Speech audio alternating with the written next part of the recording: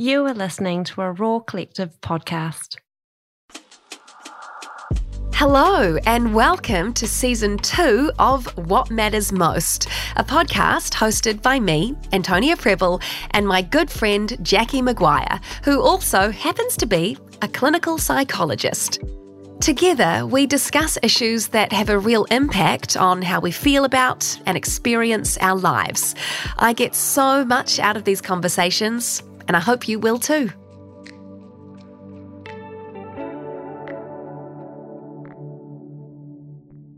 Hello everyone, and welcome to the very final episode of Season 2 for What Matters Most. Once again, I feel like I'm kind of in a time warp because it feels like it's gone so quickly, and I feel like it's only been a couple of weeks since the last time I was saying welcome to the final episode in the season. But in fact, here we are, the final episode of Season 2. It has just been so wonderful for me and Jackie once again getting all your feedback throughout the season. So thank you so much to every single one of you who's got in touch with us to let us know that you are finding what we are talking about useful and that you're able to implement the tools and the ideas that Jackie's been talking about into your lives. It really is just the best feedback for us. So thank you so much for that. And Jackie, I know you feel the same way. I do, and I just wanted to say to everyone, thank you to those of you that write me messages, and there are many of you, and it's my upfront apology to say if I haven't got back to you. I've read it. I read every message that comes through, and I do my very best to get back to you, and some of you will know it might be 6 weeks or 8 weeks later when I finally get there, but I will get there. But hearing your stories and hearing the impact that this podcast is having on your life really is so very meaningful. It is why we do this. So thank you. It really is why we do this.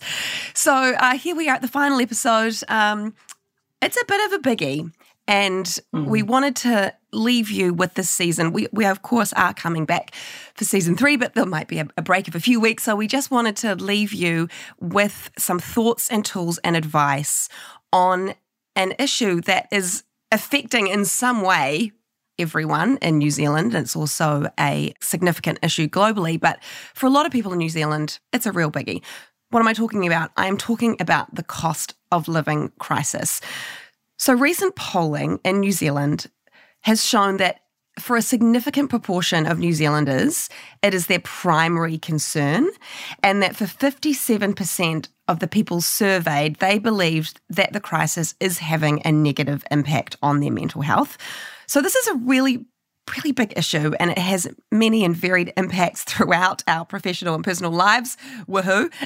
So today we are going to really dig into how this issue might be impacting us and how we might approach looking after ourselves and weathering this really stressful storm as best we can. So hopefully we can leave you with some ideas, and perhaps you might feel slightly more optimistic about how to cope than previously. But Jackie, these polls, they're very sobering because it shows how significant an issue this is. But perhaps I wonder if it might offer some people some solace as well, because we're not alone in this, right? Like, a lot of people are really struggling. We're struggling together. I think we're hugely struggling together, and I've got a number of thoughts about why it feels like such a big struggle. I suppose as you hear those poll numbers, when we're talking about financial stress, currently we're not talking about people that are in the lowest echelon of socio-demographic status. Cost of living, the cost of your mortgage, what your supermarket bill is, at the end of your shop, just our general day-to-day life, I think has become very poignant and present for a lot of New Zealanders, especially I think those that sit in middle-class New Zealand, where if you compare that to 3-4 years ago, for many of us, if you are a homeowner, your mortgage rate is likely to have or will soon triple compared to when perhaps you locked it in. So I know we moved house this week, so I'm very across interest rates, but the current floating mortgage rate is 8.34%, Antonia. 3 years ago, I sat in Auckland and we fixed a loan for 3 years at 2.4%. It's about to come up and it will go to over 6, potentially 7. And so you think about just the mortgage going out for people potentially tripling. You think about inflation at 6.2%. You think about food prices rising 12% over the last year, and I think fruit and veggies are at 22% or something that high. You just think that this is an issue that is facing a really large sector of New Zealand, and it's not contained to who you are, where you live, what you do. I think really it is widespread. I also think there's a perception perspective here, which is if interest rates had stayed high, from the GFC at around 6 or 7% continuously, it would just be what we know. But we have had this period of time where interest rates have been really low, inflation has been low, and perhaps that has meant for many people life eased a little bit from a financial perspective, and it's been a pretty sudden, sharp shock for many, many people. And I don't think it is fair to go out there and say, oh, you should know better, and when you're locking in mortgages or buying houses or picking rentals, you should be able to forecast. That's a huge jump. And so I think this is a really important topic, given what we know about the impact of financial strain on wellbeing and mental health, and how that kind of really permeates through our whole lives.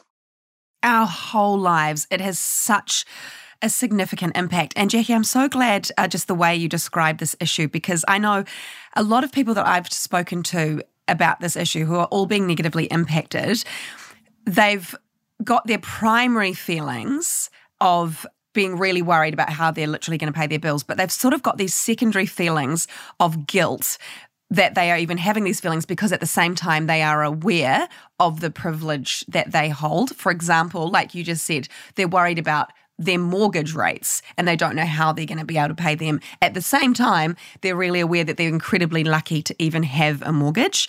So this is an issue that does affect so many people, a huge proportion of our adult population. And I feel like whilst it's really important to have perspective and to always recognise the privilege that we have and to know that there are people worse off than us and to do what we can to support them, but at the same time, it is okay to validate your own feelings, right? Like at the same time that you can recognise, yes, there are people worse off than me. If you are having a tough time, you're allowed to have a tough time. And I think that part of that is self-compassion, which we've spoken about before, which is a very large topic of study in the psychology realm now, which is we really need to be able to talk to ourselves, treat ourselves the same as we would somebody else, having high critical thoughts internally around we should have known better, how have we got ourselves in this situation. How is that helpful? It's just not.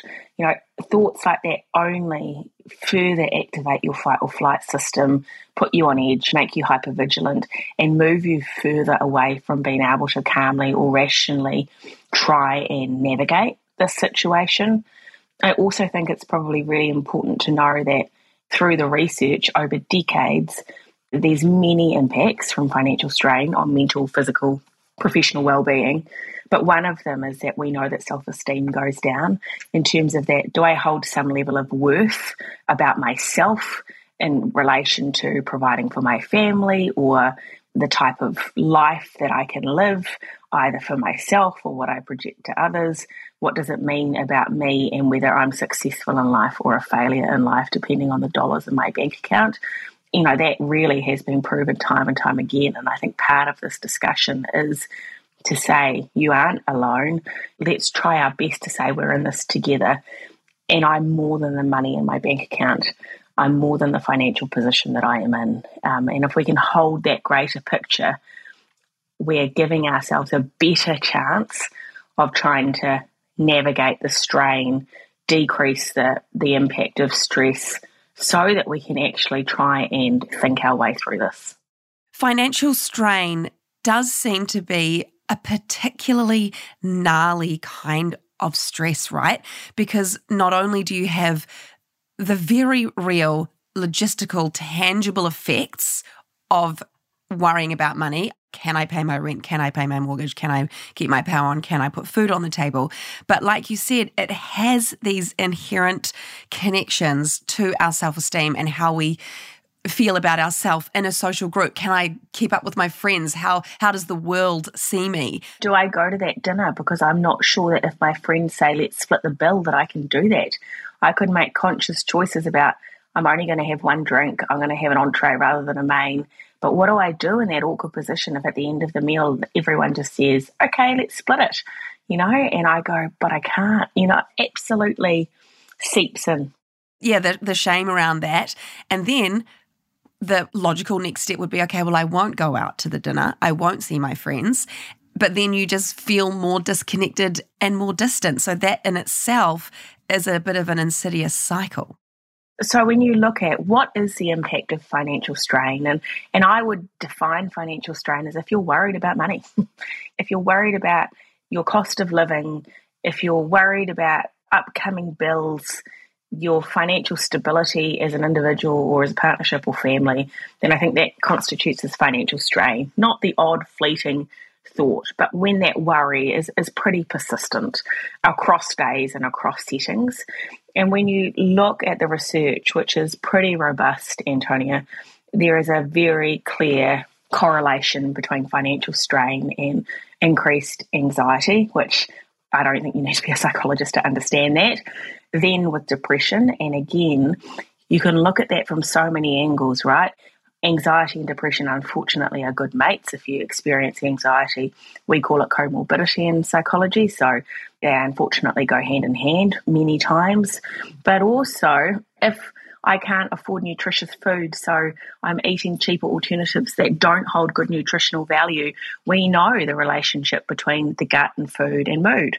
If I stop doing things that I enjoy because they cost, then my positive emotions, my connections with people, potentially they go down. That impacts my mood and makes me more vulnerable to depression. So it's multifactorial to how we can see that relationship between financial strain and depression.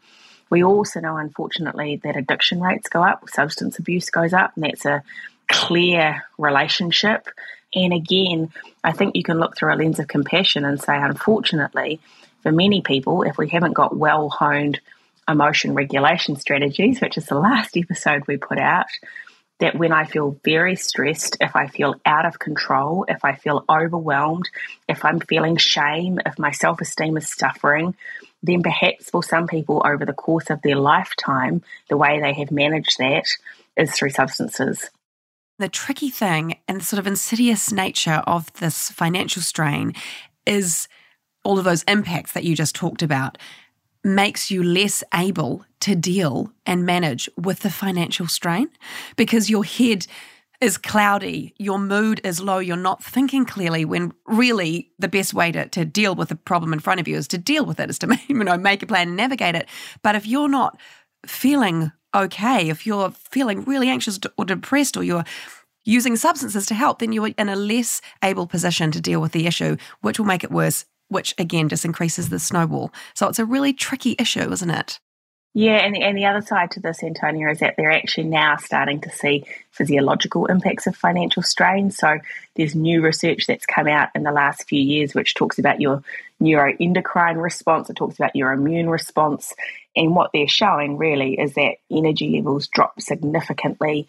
We know that people find it harder to fight off disease, virus, illness when they're under financial strain. So, not only might I feel shit, I might be anxious, I might have lost a bit of hope about my future, but also maybe I'm now physically not sleeping, I'm really drained and fatigued, and I just keep getting whacked by bouts of sickness. So as you can see, it really is a compounding effect of perhaps I have this financial strain, it then really deteriorates my mental and physical health. Then, as you say, I'm not in a position to make good decisions or to navigate this, and therefore probably my financial woes or my financial difficulties will increase. So it's this pretty awful negative cycle. It is. When you said, talking about sleep, just not having sleep on its own is enough to really make your life so hard and for you to feel quite hopeless about your life. I mean, you're talking to two sleep-deprived parents here. Yeah, I'm thinking of, my worst times with Freddie and Gus if I wasn't sleeping, and really that was an isolated issue. Life is so hard to get through and everything feels so much harder. So putting that on top of everything else you just talked about, Jackie, people are in a really tough situation, and my heart just goes out to anyone who's listening who feels like they fall into this category. It is really tough, and for anyone listening out there, I hope you can just take some solace in this is a really situational problem that is affecting you. It's not you. You are just having to cope with this, and we will get on to talking about strategies that might help. Can I just add a third layer to this, which is think about people's mental and physical health deteriorating, potentially because there is just this persistent and consistent worry and strain. And then think for yourself about your behaviour when your mood is low or you're more anxious or you're not feeling well. Think about how you relate to other people.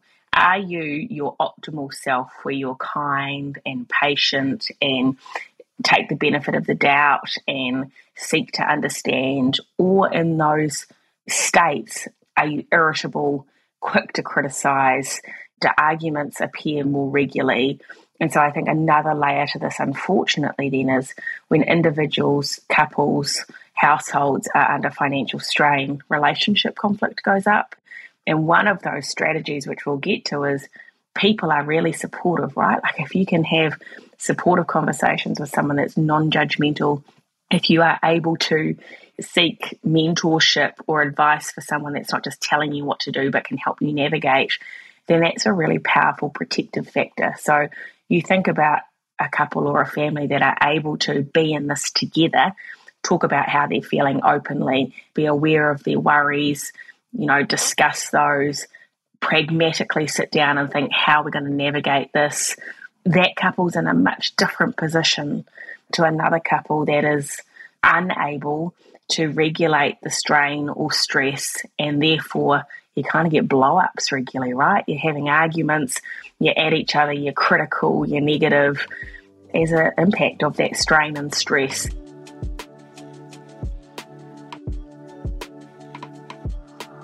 Prepare for your next adventure with Emma Sleep. For over 7 years, Emma has transformed the sleep of more than 4 million people worldwide by working with sleep experts to carefully design and engineer products that provide great support and pressure relief for your most peaceful sleep ever.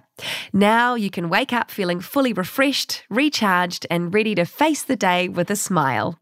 Upgrade to the coolest, most supportive sleep today with their range of mattresses, mattress toppers, pillows, mattress protectors, and even ensembles and bundles where you can save more.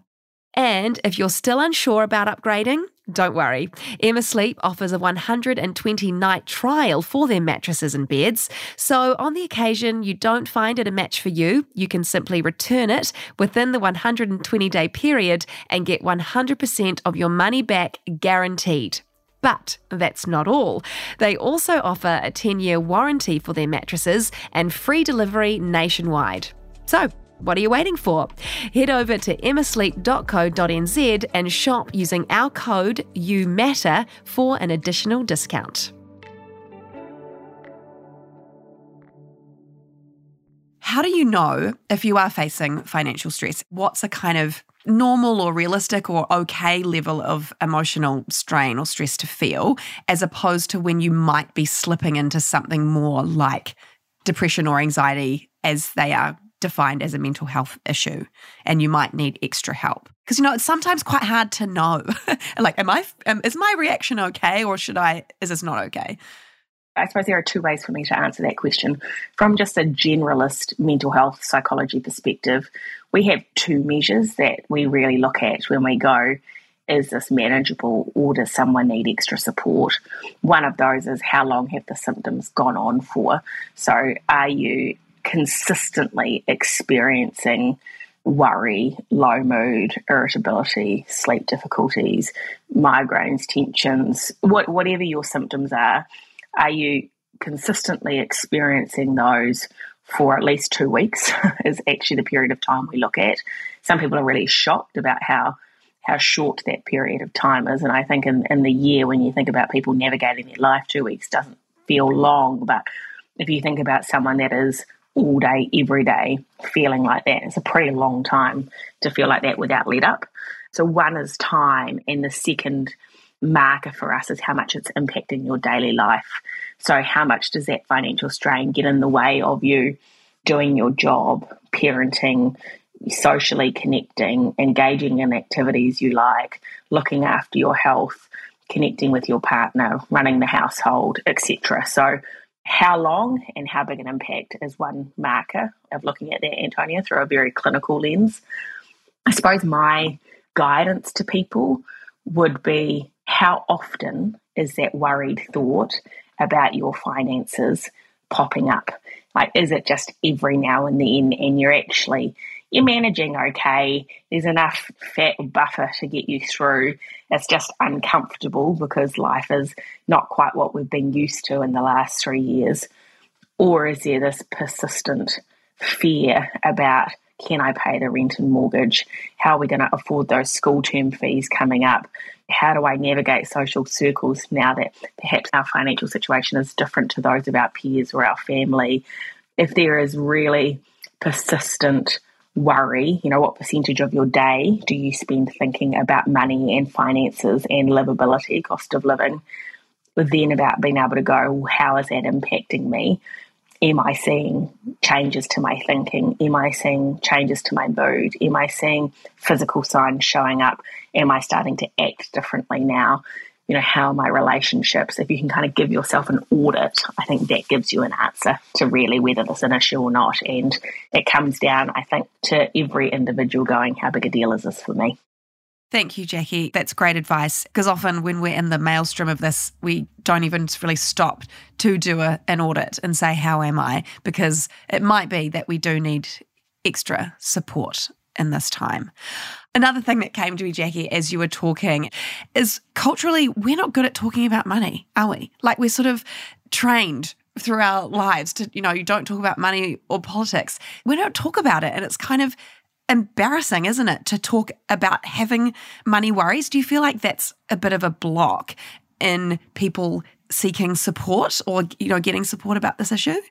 I think, yes, one, we're not good at talking about money. And, many of us, I'm sure, have been raised where what your parents earned was confidential. Now, do you have the same rules in your family? What size mortgage you have? I don't know, I'd talk about that with my very closest people, but not really outside of that.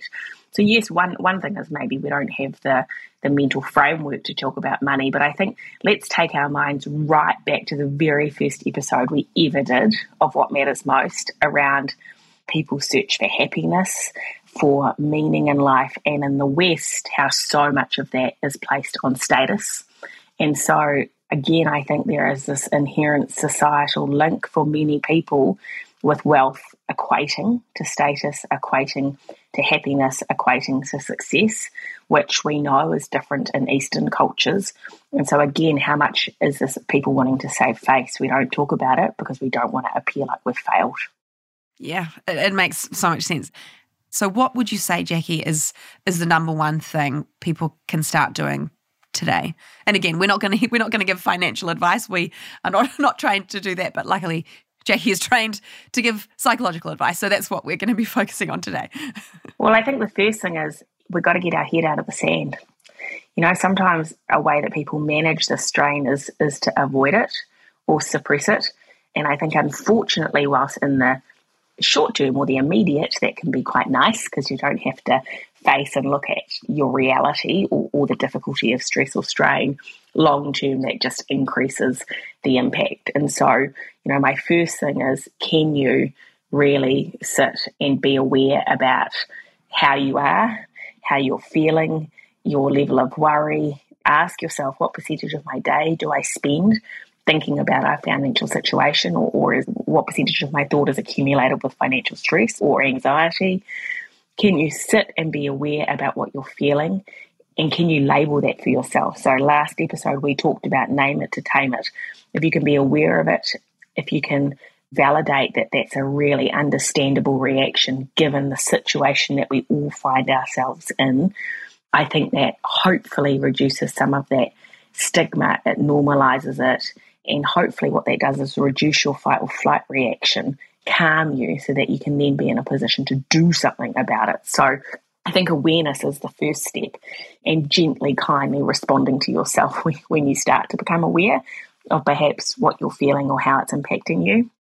And it takes real bravery to do that, doesn't it, Jackie? Like, I'm just imagining the situation where there are, the envelopes come in and their bills. The phone rings and it's your insurance company because you haven't paid the latest installment or something. Like, those moments are really scary. And in that moment, it does feel a lot easier to just not open the envelope and put it under something, to not answer the phone because that conversation is going to be too challenging. So this step really does require bravery.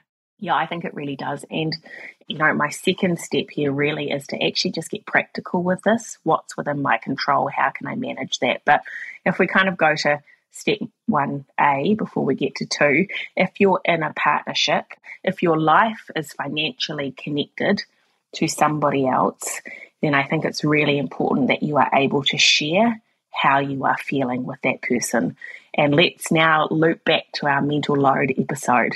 We want to be able to carry the financial strain and make decisions together with our partner. I really think it is important that you are able to have a conversation with them around how you're feeling and around your concerns. And let's now look back to season 1 around how to have difficult conversations. All our conversations start to become connected, Antonia, is that I really think I'd be entering that conversation from a very neutral, non-judgmental, non-blaming, I'm here to share with you and I want you to understand how I have been feeling. So you may have noticed that lately I have been more irritable. You might start down that track and explain why that's the case. Or you may say, I really want us to have a conversation around our current finances because I am noticing that this is having a significant toll on my well-being. And I know that probably sounds easy having that conversation, but if you're having that conversation or you're financially entwined with another person, they have their own set of money values and beliefs. They have their own mental health history. They have their own current levels of well-being. They'll have their own strategies about how to manage stress. So, if you're in a relationship or, you're financially dependent on someone that's a avoider, for example, they may not want to have that conversation with you. If they're a head through the sand, let's not look at it and let's just cross our fingers and pray that we'll be okay. You may have an uphill battle trying to have that conversation, but I think it is really important that you are able to share how you feel. I was also just thinking as you were talking, some people's coping strategies in times of stress is to spend more money. It's to spend more money. And so, whatever side of the coin you're on, but it might be that you have to have a conversation with the person you are financially entwined with about their spending, which is really tricky, isn't it? I mean, having to, say that the behaviour is impacting you negatively is a really difficult thing to do, but we got to do it. Yeah, and maybe it's the order that you have the conversation in, Antonia, I suppose, is my response to that, which is let's share the worry and concern from a non-judgmental perspective. If you're on your own or if you're in a partnership or couple, then I think the next step is to go, how do we want to weather this term? How do we want to get through this? Both from a well-being perspective, but also a finance perspective. Like, what's our goal about how we're going to ride this storm? And then if you've got a mutual and aligned goal, either you've got a clear goal for yourself or in a partnership you've got a mutually aligned goal, well, then your next step, right, is, well, how are we going to achieve that? And I think in the how are we going to achieve that from a practical sense, there are a number of things we can be doing. I'll get to that in a second. But from a psychological point of view, perhaps part of that practical planning is, am I aware of what triggers my spending? Am I aware about how I manage stress or strain? And if shopping has been a way of, making yourself feel better from a stress perspective, if shopping has helped you improve your self-esteem in the past, then I think being able to just, again, non-judgmentally be aware of that is helpful, because you can say, okay, I know that that's a trigger for me. So how am I going to put plans in place to try and find an alternate way of navigating my strain, my stress, my hit to my esteem through this period of time? Oh, it's big stuff, isn't it? Having to really reflect on our coping strategies. Like, they really cut to the quick of who we are, and often there's a lot of shame around them. So again, we are not underestimating how potentially difficult and delicate these conversations are.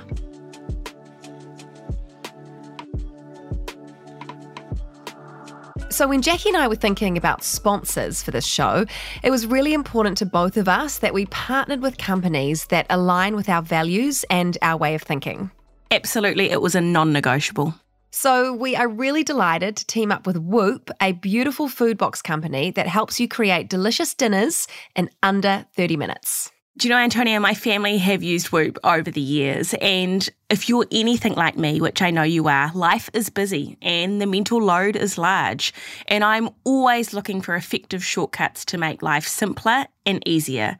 And with Whoop, it is amazing. The veggies are pre-chopped. The sauces are handmade, and man, can you taste the difference. The recipes are just so easy to follow, and what I love is that the ingredients are sourced right here from New Zealand. And Antonia, this is the bit I know you will love. With Whoop, there is so much less chopping, less mixing, less faffing, and what does that mean?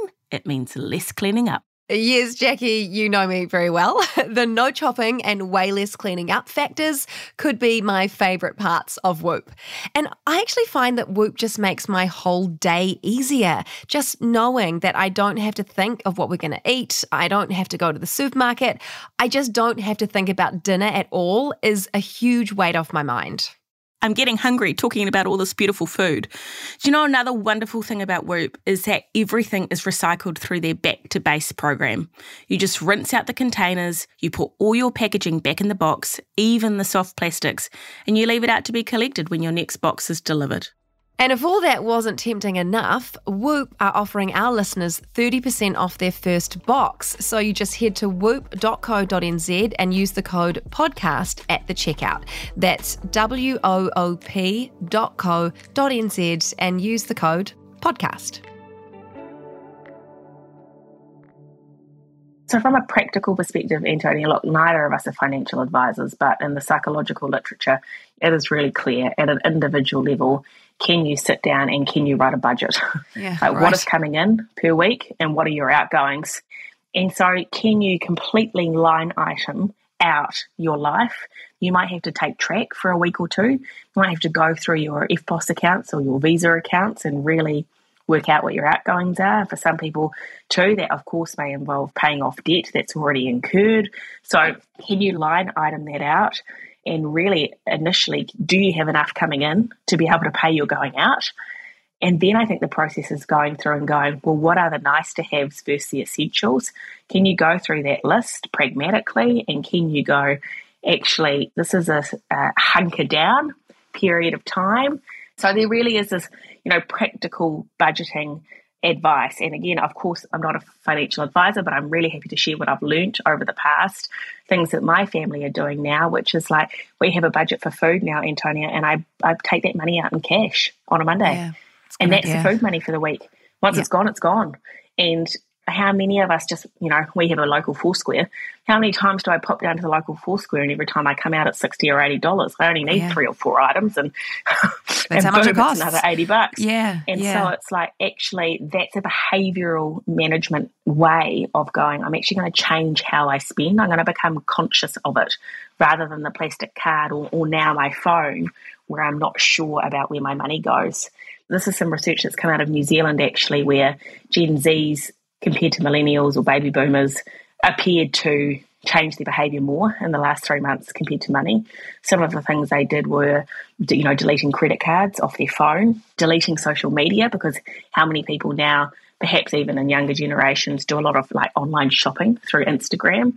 So they're, removing apps like that. Very smart. I swap my gym membership for going for runs? And that's a toss-up for people because exercise and community is a real benefit and protective factor to well-being, which we don't want to eliminate, and so you have to make the call yourself of, can I get those benefits in a cheaper or free way? That's a toss-up for you. But really, try to behaviourally shift and change the way we're spending. And then I think the psychology component to that, Antonia, is around habits. So we have habits on how we spend. We have habits on which nights of the week perhaps your family get takeaways. We have habits on how we celebrate events. We have habits all throughout everyday life. That we don't even potentially recognise as habits. No. We just think of them as, this is life, this is how you do it, this is the only option. Yeah. Yeah. So again, maybe it's just like taking that life audit. And so For example, if you are a family that have been really big gift givers on birthdays or Christmas time, and that is a big source of financial strain. I know families that pay off that debt for months after Christmas. And it's like, actually, would you want somebody else in your life paying off debt to buy you a present? Like, my answer to that is no. Gosh, no, I just want your company. Or can you sit down and have a conversation as a family about, it's really important that we are able to communicate through generosity that we care about each other, and that, giving is really important to us. But can we do it this way by, we just do Secret Santa this year? Or, actually, we're going to make presents this year. Or let's limit our spending to a certain amount. Or can we get creative about how we do that? Or, what's the sentiment behind why you have that habit? And is there another way of achieving the habit that costs less? Yes, that's such good advice. With, say, the example that you talked about earlier of not wanting to go out for dinner because the bill might be split and you don't think you're going to be able to do that, and then that causing separation between you and your social group again, which can have an impact on your well-being, I'd say if you're going through your budget, going out for dinner would probably almost definitely be on a nice to have, but that doesn't mean that that's the only way you can see your friends. That just might be the habit that we've formed. The way I catch up with my friends is to go out for dinner with them, meet them at the pub, have a beer. So you can, again, come up with other ways, right? Like come round to your house for a potluck dinner, or meet in the park for a picnic. Like you can get more creative in giving the initiative for different ways of catching up with people and still having that community and connectedness that doesn't cost money. It doesn't have to cost money fundamentally. But I think the step before that is there someone in that social group that you feel connected enough to be able to really share what's going on, rather than, I suppose, trying to put a front on and, I'm just suggesting these alternate ideas because wouldn't this be fun or a great way to do that? It takes a lot of mental effort, I suppose, to keep the mask on. And I'm not saying go out there and be vulnerable and tell everybody that you're having financial stress or struggles, but do you have, in your close circle, people that you want to spend time with, people that fill your bucket? My hope would be that with close people you are able to say, I'd absolutely love to do that, but at the moment we're tightening our belts, or we're really just needing to be conscious on our spending. I so want to catch up. Is there another way we can do that? Because if you are able to have an honest and transparent conversation, it just takes away that feeling of needing to act. Yeah, and the pressure that builds up in us, right? That mental, psychological pressure. It's just like letting off, opening the lid on it. It makes you feel, so much better. I think the other practical advice here, Antonia, which is like go and get yourself official financial advice. So for those that are in a workplace, if you've got an EAP or an employer assistance provider, many of those providers will have financial coaches on board. Can you access and go and see a financial coach? Do you go and see the Citizens Advice Bureau in terms of getting financial support? Do you need to talk to your bank? Is there someone in your life that's pretty wise and good with budgets and money? Can they sit down and help you? If there really is worry and strain around budgeting, how to budget, actually, can somebody help me look at this and go, are we going to survive through this, or do we need to make some changes? Do we need to make some decisions? Get some really good advice around that. Then you've got a team around you, right? Like you're not weathering this on your own, just in your own mind. Yeah. And we know that support is just fundamental, right? Support is critical. We're social beings, and if we feel like we're backed, if we feel like we're not isolated and lonely, our well-being will prove better and we'll be in a better space, as you said much earlier, to make some really good, clear decisions. And hopefully not filled with those secondary emotions that you were talking about, Jackie, such as shame for being in this situation, because it really is not a shameful situation at all. It's just a very difficult time in the world. And hopefully once you do have the confidence to be vulnerable and share this, we really hope that you have had a positive response to that, of people who understand and probably relate with their own situation, because again, we're all in this together at the moment. And if we feel okay about what we're talking about, there's so much less in the way, isn't there, to just get on and then do the practical steps that we know we need to do to navigate this. And I'm not saying go and share your inner workings of your family or your finances with everyone. Like, be really selective about who you have that conversation trusted with. people. But who knows, you opening up might actually give somebody else permission to open up as well. I bet that will happen. That will definitely happen. You might not only be helping yourself, but helping others. Yeah, taking the stigma off for someone else. And I suppose it's really important to note that I put the practical advice before the general wellbeing advice, because if you have a root cause to strain and stress, it's kind of like no matter how much self-care you do, if there is a really large driver of strain, that will impact you no matter how many runs, baths, cups of tea, Sudokus you nail. Like, it's not going to take the edge off this really big, large strain. So that's the reason I've ordered that. Be aware of what's going on. Talk to the person. If you've got a financial relationship with someone, can you be honest and transparent about how that's impacting you? Then can you have this really good practical lens about how you budget, what your finances actually look like now? Do you need to get advice around that? And then the next step, of course, is do you have good general wellbeing practices in place to support you through this period of time? One, because it's just bloody good for you to have good wellbeing habits in place, no matter what period or situation we're in. Even if you've got no financial strain. That's beneficial to our mental health and wellbeing. But also knowing that financial strain does negatively impact our both mental and physical health. Like, how much can we protect ourselves or buffer ourselves against that? So, that's, I suppose, the last part of my practical care advice is, what have you got in place for yourself and within your family to wrap the cotton wool around you during this time? Well, I think it's worth talking about that, Jackie. We have talked about general wellbeing advice in previous episodes, but I think it's always good to talk about it. And I think I would feel better if we send people out at the end of season 2 with these tools and these ideas, if only just to knock them to the front of our heads again. So are you able to talk a bit about how we can best help ourselves in addition to the practical steps we've already taken at this time? Sure, and I think there are so many models that you can use to talk about this. The one that's integral to my work is Te Whare Tapa Whā, which is the Māori model of mental health. I think potentially I mentioned that very way back in season 1, episode 1. But Te Whare Tapa Whā was created by Sir Mason Jury. It's a New Zealand model of mental health. I want you to picture a marae meeting house in front of you, and this model basically says you have 4 walls to your whare, 4 walls to your meeting house, and they all need to be strong. They all need to be strong to hold up the building. And if any of those get weak, if any of those are struggle, then the integrity of your building goes down.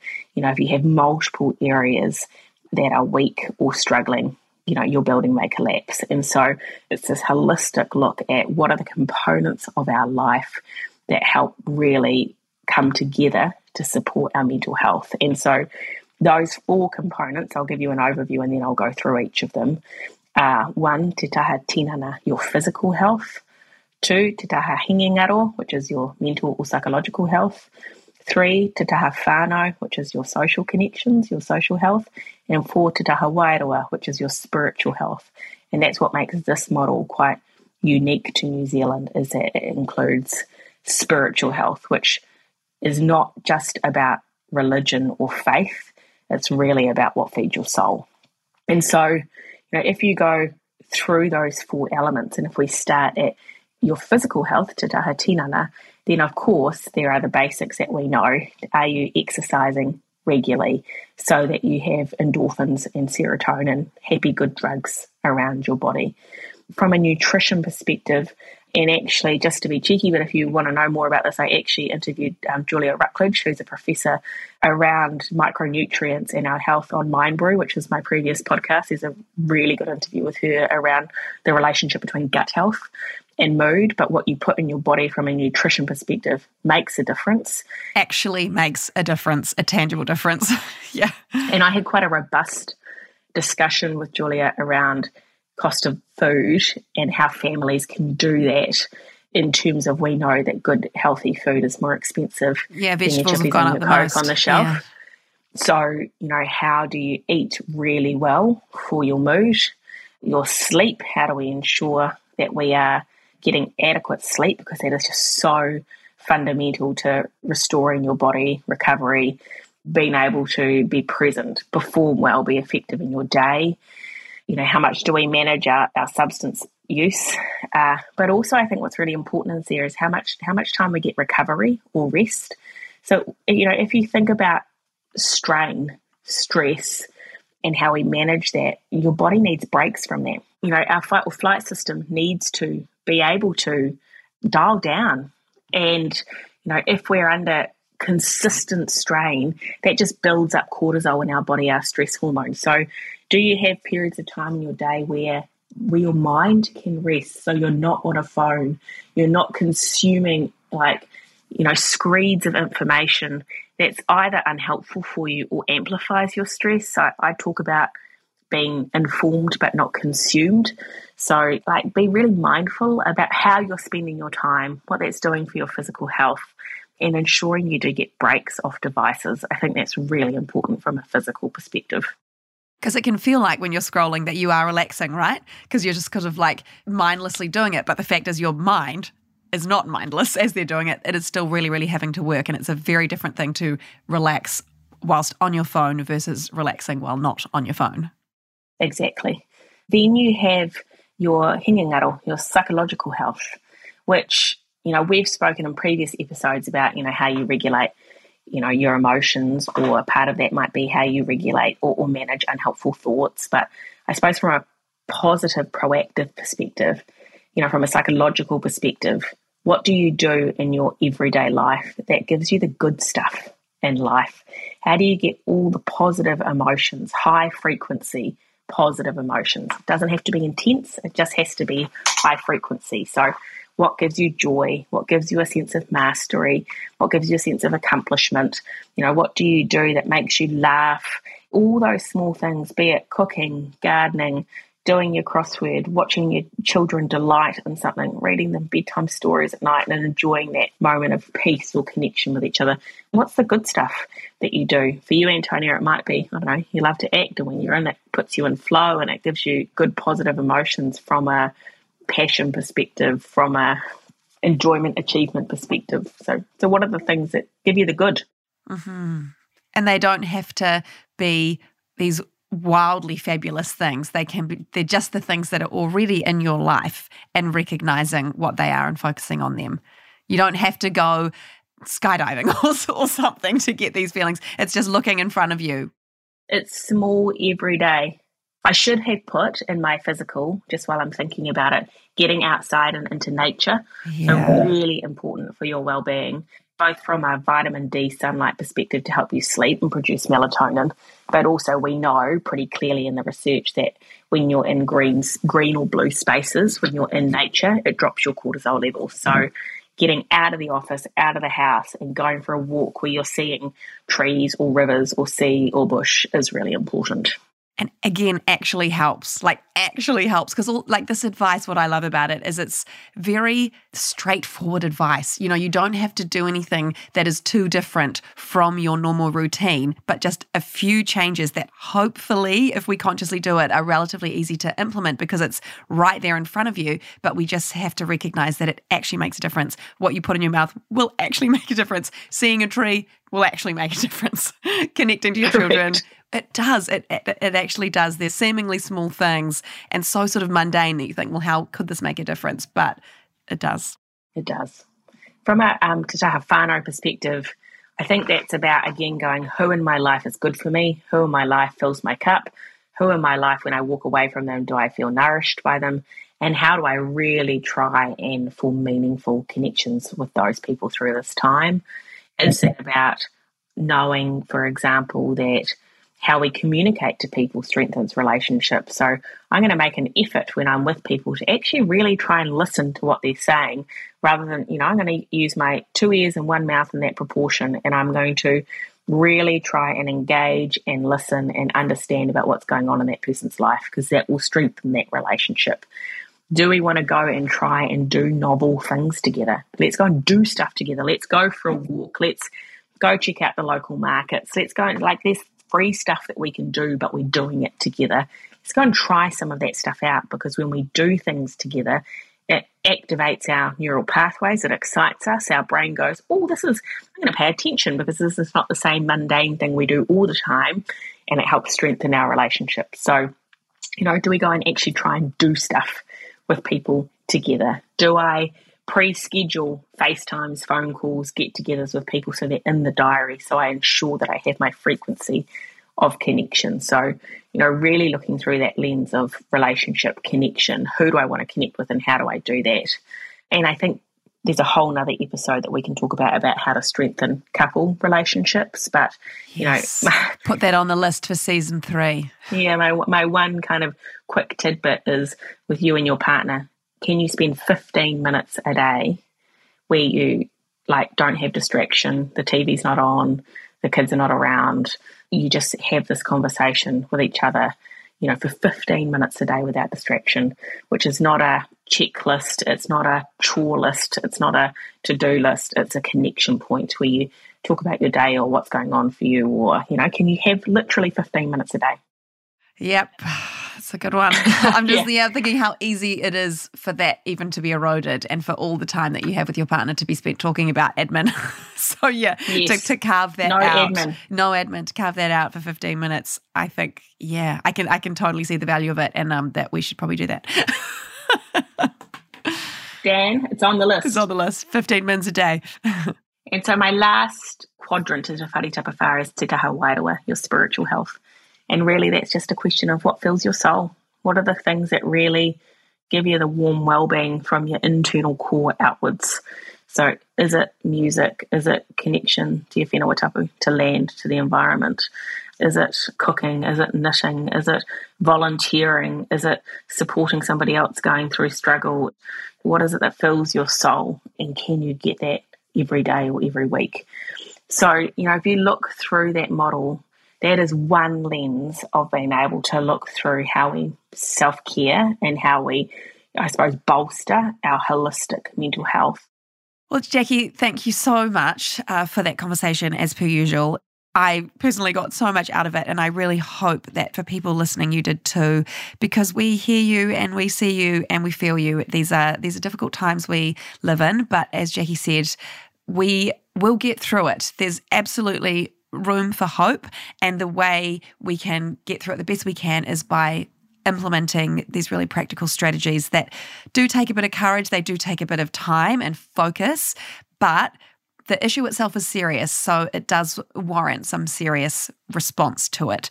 So again, we thank you so much for listening to this season, and we'll be back before you know it. We've already got some wonderful topics that we want to talk about next season, but if you do have any ideas yourself, please do get in touch with us, because we would love to hear from you and talk about the things that matter most to you. And Jackie, thank you so much once again for all your beautiful insight and knowledge this season. It's just been so fantastic. It's been an absolute pleasure, Antonia. You are a gem. Thank you, and thank you for putting up with my croaky voice today. Well, right back at you. Thank you to Hannah, our beautiful producer at Raw Collective, who gives us so much support and guidance and keeps us on track, somehow managing to juggle many balls in the air herself, including a newborn. So thank you so much, Hannah, for all your help, to Whoop and Emma Sleep, our amazing sponsors this season. Thank you for jumping on board. But yeah, for everyone else, please go well out there, go gently on yourself, and we'll be back before you know it with season 3. Bye. Ka kite anō. Ciao.